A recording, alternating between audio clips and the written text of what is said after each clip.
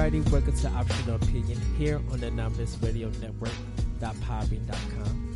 Hopefully everybody had a good week, had a good weekend, or is about to have a good week and have a good weekend whenever you listen to this podcast. Now, normally when I do Optional Opinion features, I usually do blogs for them, and then at the end of the week, I will post a podcast, or whenever I get a chance to.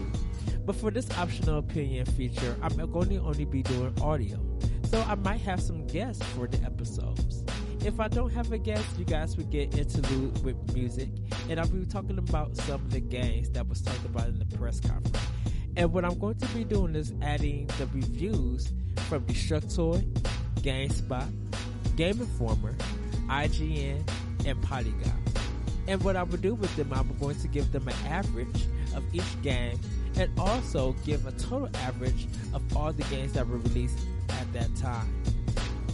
So, with knowing that, I hope everyone do check in on this episode.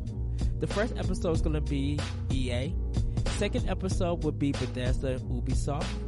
Third episode will be Microsoft. Fourth episode will be Sony. And the last episode will be Nintendo. So please, guys, join me as we talk about E3 review.